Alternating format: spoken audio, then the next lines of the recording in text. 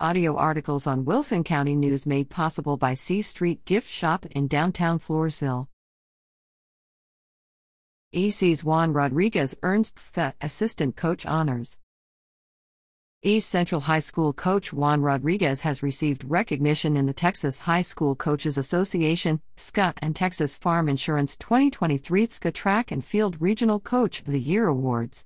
Rodriguez and 5 other coaches were named Regional Assistant Coach of the Year. He was one of only 2 receiving this honor in THSCA Region 8.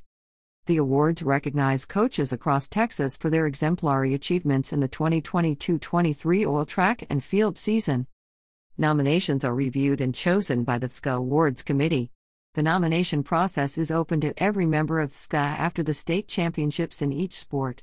Each THSCA member is offered a chance to nominate a head coach and/or assistant coach.